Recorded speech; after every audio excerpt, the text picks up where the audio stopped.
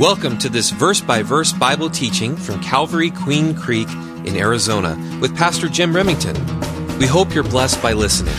Romans 10:17 says, "Faith comes by hearing, and hearing by the Word of God." For more information, please visit calvaryqueencreek.org. Well, let's look at 1 Corinthians chapter 8 as we work through the letter to the Corinthians.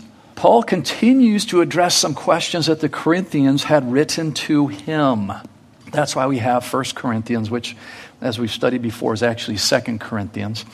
In chapters 8 through 10, we're going to study about Christian liberty, those gray areas that can affect so many lives around us. As Paul mentioned earlier in chapter 6:12, all things are lawful for me, but all things are not profitable.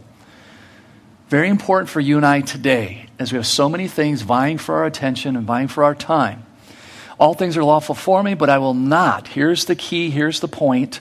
I will not be brought under the power of any. You see, a personal relationship with Jesus has set Paul free, but not free to sin. God forbid, Paul said. Paul is going to give more guidelines for proper Christian living as well as being an example of a pure Christian testimony. So as we study these chapters, we might think that these are not applicable to us today, but these verses are very applicable in this modern day in which we live. Specifically, chapter 8 is going to teach us how to love our Christian brothers and sisters above our own selves, to put their best interests first. This is so key, and I appreciate that about this church. We love one another. We care for each other. We don't micromanage each other. We show grace and mercy. And this is something that we all have to improve on in our lives because nobody arrives until you die. To put their best interests first and seek after their own well-being, which is not easy to do because we're very selfish people. All of us in this room, we're selfish. You have to learn not to be selfish. And some people have learned it and some are still working on that.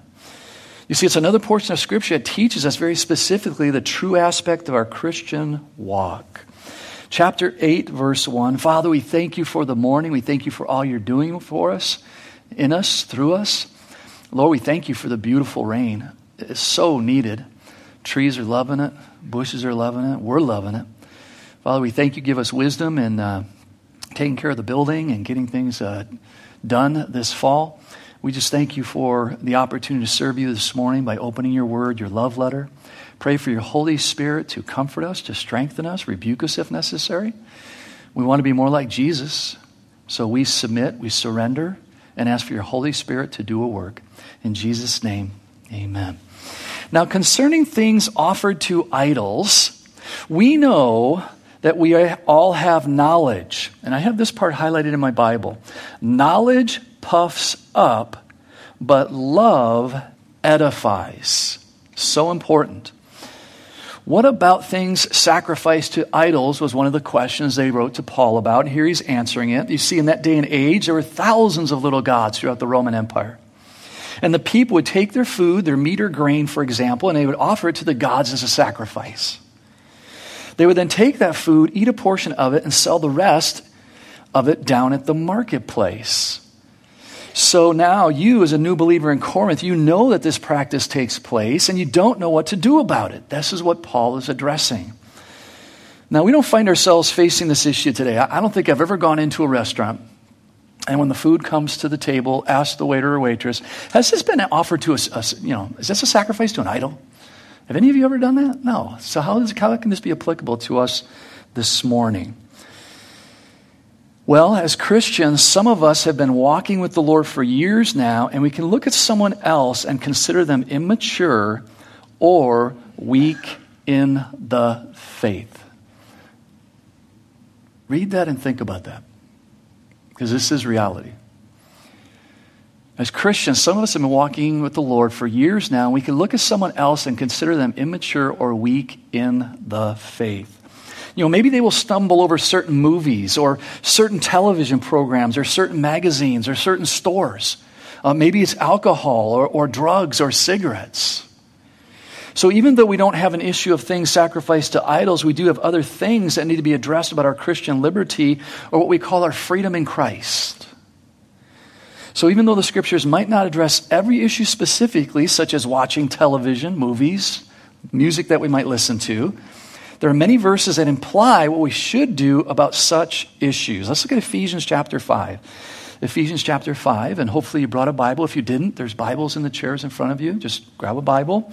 It's so important that you learn what the Word of God says. So we're focusing on knowledge puffs up, but love edifies. Ephesians 5, 8 through 12 says, "For you were once darkness." Notice that. Not for you were once in darkness, you were darkness. And that's me. Before I knew Christ as my Savior, I was darkness. I was on my way to hell. But now you are light in the Lord. Walk as children of light. For the fruit of the Holy Spirit is in all goodness, righteousness, and truth. And this is really, really suffering these days. And I am happy that the Catholic Church came out and told Pelosi that you cannot call yourself a devout Catholic and support abortion. At least they took a good stance. But unfortunately, our society now is calling evil good and good evil. And, your truth is your truth, my truth is my truth. Don't push your truth on me. Nonsense. Truth is truth. Verse 10, finding out what is acceptable to the Lord. So for you and I, whatever we have going on in our lives, we need to be asking ourselves, is this acceptable to you, God? It might be acceptable to my mate. It might be acceptable to my coworkers. It might be acceptable to my other family members.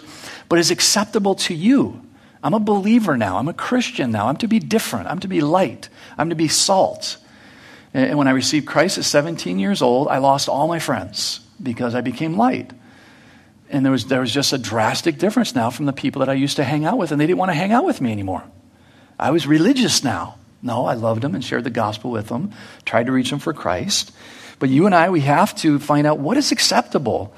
And, verse 11, and have no fellowship with the unfruitful works of darkness, but rather expose them. That is so important right there for you and I, especially as parents. We've done this. It's very hard on the family, but as for me and my house, we're going to serve the Lord. And sometimes you have to put up healthy boundaries, and people have to leave. People have to get outside those boundaries. Otherwise, there's going to be chaos in the home. And it is very, very hard. And unfortunately, I see many Christians forsaking the church and forsaking biblical doctrine for their children or for their grandchildren. That they won't take a stand for Christ and forsake or possibly lose that relationship with their children or grandchildren. They'd rather lose their relationship with the church, which makes absolutely no sense to me, or they'd rather lose the relationship with other believers, which again makes absolutely no sense to me. But that's the days we're living in. So for you and I, we have to evaluate our lives as singles, as married, as young, old, and have no fellowship with the unfruitful works of darkness, but rather expose them. Verse 12, for it is shameful even to speak of those things which are done by them in secret. And it is shameful, but I don't know if you've noticed or not, but they're not ashamed anymore. They're putting it right in your face on commercials, on magazines, on walking around, whatever the case may be. We've lost shame, and that's disastrous for any society when you no longer blush. That's disastrous. And so for you and I as believers, we need to make sure that we love one another and go to each other in love. Back in Corinthians, so we're not under the law as Christians, but under grace. But this grace given to us by God was very costly, as we've studied over the years. It cost Jesus his life so that we might live with him and for him. So Paul starts off this portion of Scripture with a comment of knowledge puffs up, but love edifies. And in our Christian walk, as we grow in our knowledge or understanding of God, we can get certain attitudes about others that are not loving or caring. These attitudes can then carry over into it, and I don't care about your walk mentality. I don't care about your walk mentality. And when that happens, where's the love? Where's the agape love? Because we should care about one another. And I believe that is what Paul's addressing here in this chapter. We need to care about our brothers and sisters in Christ. We are a family, and a family is supposed to stick together and love one another. Now, some may leave, They have that freedom to do that. But if they're willing to be with us, if they're willing to repent, if they're willing to grow and mature, we are to welcome them, love on them, encourage them, strengthen them to the best of our abilities. We're to care for each other, looking after the well-being of the whole family. So Paul answers their question about sacrifice with a wonderful principle. Knowledge puffs up. It means to inflate, to make proud. To inflate, make proud. But love, agape, love edifies, to build up, to restore, to repair. And if anyone thinks, verses 2 and 3, that he knows anything, he knows nothing yet as he ought to know. But if anyone loves God, this one is known by God. If you think you have life all figured out and you know God's ways backwards and forwards, be careful. Be careful. You're trending on dangerous ground. The more I read and study the Word, the more I realize that I just don't know a whole lot. God is showing me something new about His grace and mercy on a regular basis. And Paul is going to encourage the Corinthians to show grace towards one another. Remember the definition of grace? Unmerited, unearned, undeserved favor of God. So that's what we're to show one another. Unmerited, unearned, undeserved favor of God. So when we place our knowledge of God above our love for God or our love for our neighbor, He can no longer use us effectively. We've become religious versus deepening our relationship. We've now become religious. Very, very dangerous. We've now become the judge and jury and have all things under control because our great brain power or knowledge. But when we're humble, even in our learning of the Word, when we place our love for God above that knowledge, now God can use us abundantly. We can now bless others with that knowledge and not beat them up with it. And it's so amazing to me that some pastors or churches have gained such knowledge. How can we make this applicable to today? They've gained such knowledge that they figured out it's a sin to do various activities. Did you know it's a sin to dance? Under the banner of Christianity, some churches, it's a sin to dance. It's a sin to wear certain clothes. Ladies are only supposed to wear dresses, not jeans, not shorts, only dresses. Or even jewelry. Too much jewelry. That's a sin. You gotta be very, very basic. It's a sin to eat certain foods. It's a sin to honor God on a Sunday instead of honoring Him on the Saturday. You see, their knowledge has given them the superiority complex, and it doesn't promote growth, but rather infighting and tearing down the body of Christ. Because there is only one church. Many different denominations, but there is only one church. See, it's wrong, and as we mature as Christians, we need to be careful that we do not fall into that trap. Verse 4, 1 Corinthians 8:4, therefore, concerning the eating of things offered to idols, we know that an idol is nothing in the world, and that there is no other God but one. Let's look at Psalm 115. Psalm 115, as we address this issue of idols. So you're turning there, I'm going to read it again, Psalm 115. Therefore, concerning the eating of things offered to idols, we know that an idol is nothing in the world, and that there is no other God but one. Well, Psalm 115 says this, not unto us, O Lord, not unto us, but to your name give glory, because your mercy, because of your truth. Why should the Gentiles say, so where is their God? But our God is in heaven. He does whatever He pleases. Their idols are silver and gold. Sounds like the Olympics, right? We have idols today. The work of men's hands. They have mouths, but they do not speak. Eyes they have, but they do not see. They have ears, but they do not hear. Noses they have, but they do not smell. They have hands, but they do not handle. Feet they have, but they do not walk, nor do they mutter through their throat. The point, verse 8, Those who make them are like them.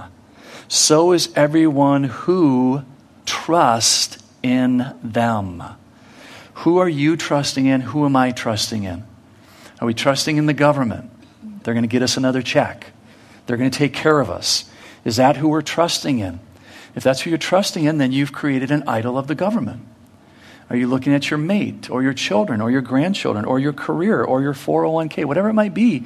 Anything that you put above God is becoming an idol. So as we read this chapter, don't think it's not applicable. It's very, very applicable. Idol worship is huge in America. We're getting into the sports season, right, this coming fall. And go up to somebody who's wearing their team sport, a hat that has their team on it, and say something negative about their team and see what happens. Not idolizing that team, are you? See, we have idols. We don't like to think we do, but we have idols. So we have to be careful. We have to be careful. Nothing wrong with having a favorite team. That's don't go on an extreme. I'm not going on an extreme. Nothing wrong with having fun and cheering for your team. That's great. Just don't elevate it above God. God needs to be number one. Paul, in verse 5 here, for even if there are so-called gods, whether in heaven or on earth, as there are many gods and many lords, he's talking their language. He's reminding them that he knew that there were many so-called gods. Even in our day, there are certain groups that will encourage you to make whatever you want your God or your higher power. I'll step on your toes. There was a brother who came into my office, and he was a part of AA. And I said, you know what? From what I understand, it was a Christian organization in the beginning. But now you can look at that doorknob right there, and you can say, that's my God. Is that true or false? He said, that's true. So then why are you going? Why are you going there? You're not an alcoholic. You're a new creation in Christ. Why are you focusing on the past and what you used to be? Focus on Jesus and worship Jesus. Don't be around a bunch of people that are going to worship doorknobs. Or if you go there, tell them there is only one God and you're going to get kicked out. You won't be asked to come back. But at least then you made a statement, a correct statement. So guys, this is applicable to us today. This is reality, even in our culture. There's only one God. Focus on Him. He'll make it right. Verse 6, yet for us there is one God, the Father, of whom are all things, and we for Him in one Lord Jesus Christ, through whom are all things, and through whom we live. See, for us as Christians, there's only one God. Even the fallen angels know there is one God. James 2:19 says this, you believe that there is one God? You do well. Even the demons believe and tremble.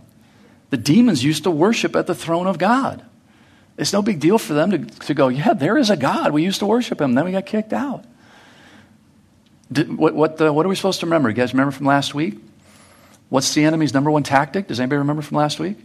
Revelation chapter 12, verse 9. Deceive. Revelation 12:9. The enemy wants to deceive us. Any way possible. Any way possible. Be very, very careful. There is a God. If you're here today and you don't believe there's a God, I want to encourage you. God loves you. He cares for you. He sent His Son to die for you. He doesn't hate you. He's not mad at you. He wants you to have a relationship with Him, but you have free will. So you just heard the truth. If you don't want to accept that truth, that's between you and God. But you just heard the truth. He loves you. He loves you and sent His Son to die for you. You have to make a decision about Him. He's already made a decision for you. However, there is not in everyone that knowledge. For some with consciousness of the idol, until now eat it as a thing offered to an idol. And their conscience being weak is defiled. So we have two different words here. This consciousness is not the same as conscience in this verse. Consciousness is custom of being used to or accustomed. So these Christians were used to idol worship, sacrifices to idols, and then eating that sacrifice. They were used to that. Then the second conscience here is that still small voice that tells you that something is wrong, especially for a believer, the Holy Spirit telling us that's not right, don't do that. Then that becomes defiled, which means to soil, to stain, or to contaminate. So very important there. Remember that as we go on in our study. So it's your consciousness is something that you've been accustomed to doing. The conscience is that soul, the part of your soul, that inner voice that tells you something's not right.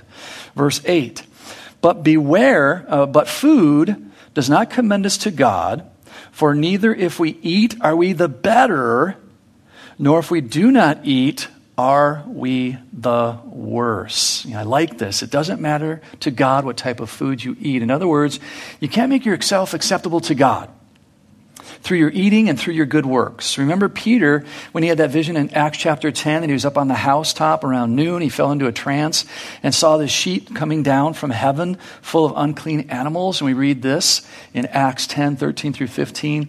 And a voice came to him, rise, Peter, kill and eat. But Peter said, not so, Lord. When the Holy Spirit's talking to you, it's not good to say, not so, Lord. But anyways, for I have never eaten anything common or unclean. What is Peter saying there? Religious. I'm religious. I'm born again.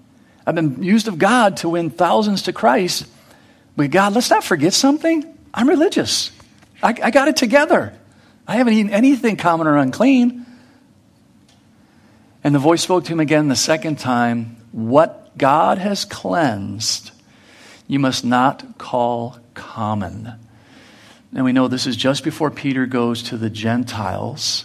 It's been several years since the resurrection, and the Jews were not going to the Gentiles. There's two groups of people on the face of the earth, Jew and Gentile. And the Lord told him, go and make disciples of the whole world, not just of Jews, of the whole world. So for you and I, we can look at people and we can say, well, I'm not going to minister to them. They're lost. There's no hope. Who made us the judge? No. No, and Peter learned a very physical lesson here as far as it's okay to eat everything as long as we pray over it, but even more specifically a spiritual. So Paul says here that food or any other religious obligation doesn't make us acceptable to God one way or another. I was raised in a church that we had a lot of religious obligations. So much so that if you prayed certain prayers, you prayed them over and over and over again, and you did it for so many days in a row, God was obligated to answer your prayer, whatever that prayer was. God was now obligated because you had done all that hard religious work of praying and praying and praying and praying day after day. God, you now have to give me what I want. No, it doesn't work that way. God's not impressed at all. Verse 9, but beware lest somehow this liberty of yours become a stumbling block to those who are weak.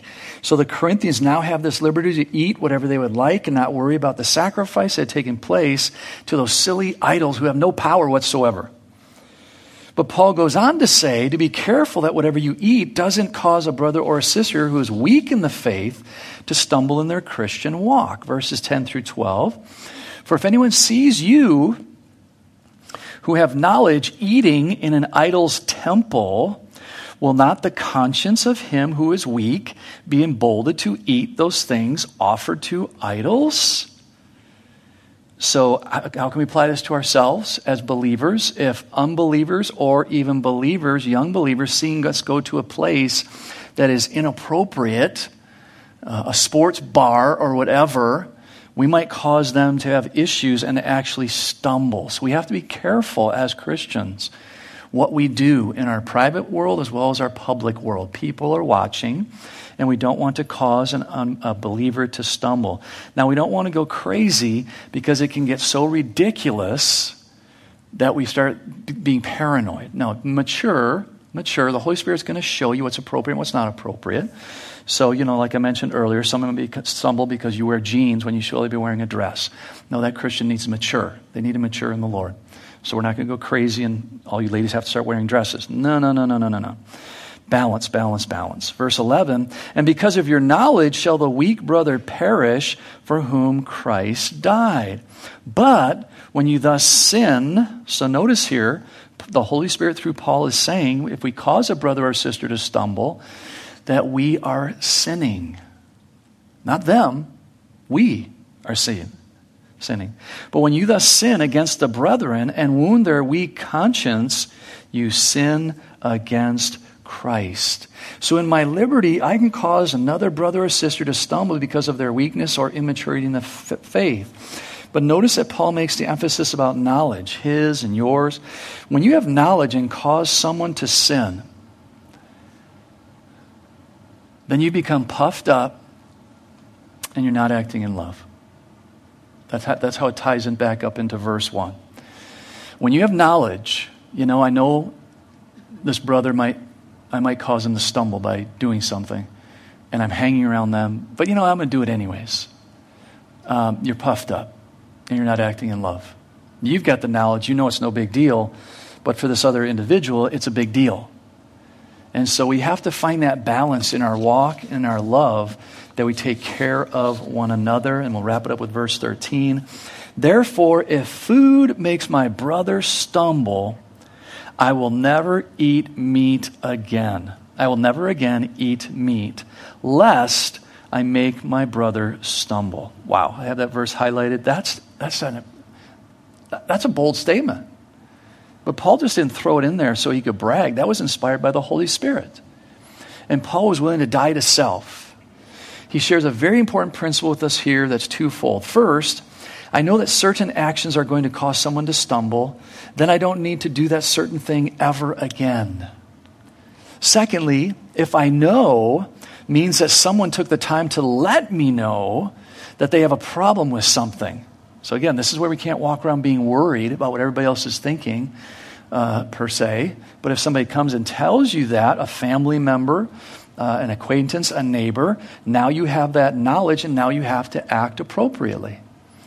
See, when I know something and don't do what I want to do because it may cause my brother or sister to stumble, that's called sacrifice. That's called a living sacrifice. I'm willing to die to self. And here we see that Paul is willing to sacrifice his own desires for blessing of someone else's well-being. Well, what might be a modern-day example? I know there's no Christians idolize things around here, but pretend with me, humor me for a few examples here. Let's pretend a Christian woman overfocuses on her appearance. Not that any Christian woman does this. Yet, she cannot afford to go out and purchase what she believes to be necessary items. As a Christian friend, you know that about her situation, and yet you invite her to the mall. It's your custom. Remember? Consciousness, it's your custom. I go to the mall on a regular basis. And for some shopping, and then to a Mary Kay party later that day. She knows she shouldn't go because the temptation might be too great, but she doesn't want to appear immature. So she accepts the invitation. She ends up buying some things that she can't afford, and then she feels guilty about it. You've offended her conscience through your liberty to buy things. What a blessing it might be instead to just go out for coffee and spend some time together. Or how about the Christian man who's convicted about spending his money more wisely on his family, yet his Christian friends invite him to go out and rent quads. It's our custom on the weekend. We go out and rent quads. His friends know that his situation at home, but they are more interested in having fun than family responsibility. It's not my family. Let's just go out and have fun. Yet it causes the weaker brother to stumble and put the quads on a credit card, causing him to have guilt and condemnation because of his circumstances. His conscience becomes defiled through our ability as well as liberty to afford the fun. Maybe it would be a blessing to just pick him up after you've already rented the quads. Just bless him. There are numerous examples that we could all come up with, but the bottom line of the whole chapter is this. We are to put our Christian brothers and sisters first, knowing their weaknesses and yet lifting them up in prayer through their weaknesses, blessing them instead of pleasing ourselves. When we please ourselves, read that, think about that. This is a really important principle. When we please ourselves, we've become the immature believer, not willing to die to self by loving the other believer. So even in our strength, it can become a weakness, and now I'm the one that's immature, not the believer that I'm looking down on saying they're immature. No, I'm the one that's immature because I will not die to self and love them. Father, we thank you and praise you for this teaching. It's so applicable. And Lord, there's many things in our lives in these days we're living in that can cause people to stumble. And then there's some things that it is true immaturity.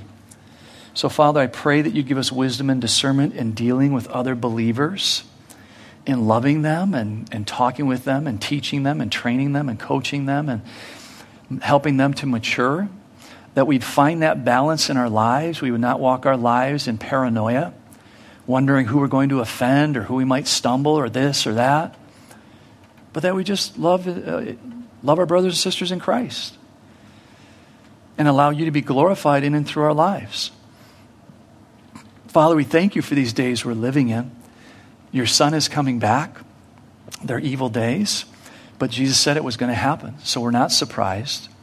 So Lord, as we go out into our workplace this week, as we go out into our neighborhood, as we go to our family members, I'm sure there's unsaved people in those groups. So Lord, I pray you give us wisdom and discernment on how to love them, how to encourage them, how to be a good example, not a self-righteous religious example, but just a loving example, caring more for them than what I can do in Christ. All things are lawful for me, but not all things build up. And we don't want to be controlled by something, by sin.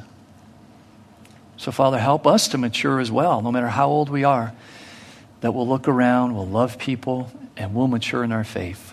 We thank you for this time in Jesus' precious name. Amen. Thank you for listening to this teaching from God's Word. If you have any questions, would like to request prayer, or want more information about our church and how you can experience the love and hope of Jesus Christ in your life, please visit calvaryqueencreek.org.